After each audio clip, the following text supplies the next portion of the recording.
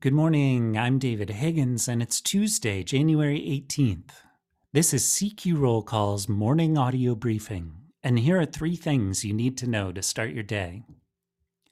Instead of spending their week out on recess, senators are in Washington debating a voting rights package, although Democrats don't have the votes to pass it.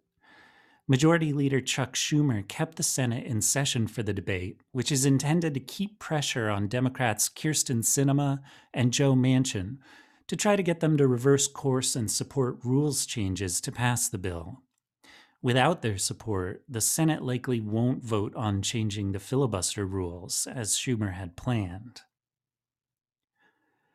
Next, monthly child tax credit payments have lapsed, and Democrats have two potential paths to renew them. So far, instead of trying to work with Republicans on a deal, Democrats are courting a member of their own party, Senator Joe Manchin. His opposition to the reconciliation package is partly rooted in the child tax credit. He wants to add work requirements and limit the credit to lower-income households.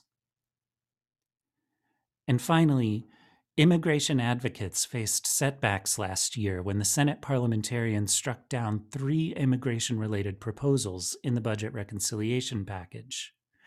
In their quest to pass protections for undocumented immigrants, advocates are changing tack and pushing Democrats to overrule the parliamentarians' decision.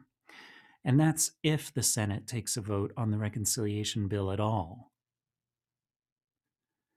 Check CQ.com throughout the day for developing policy news. And for all of us in the CQ Roll Call newsroom, I'm David Higgins. Thanks for listening.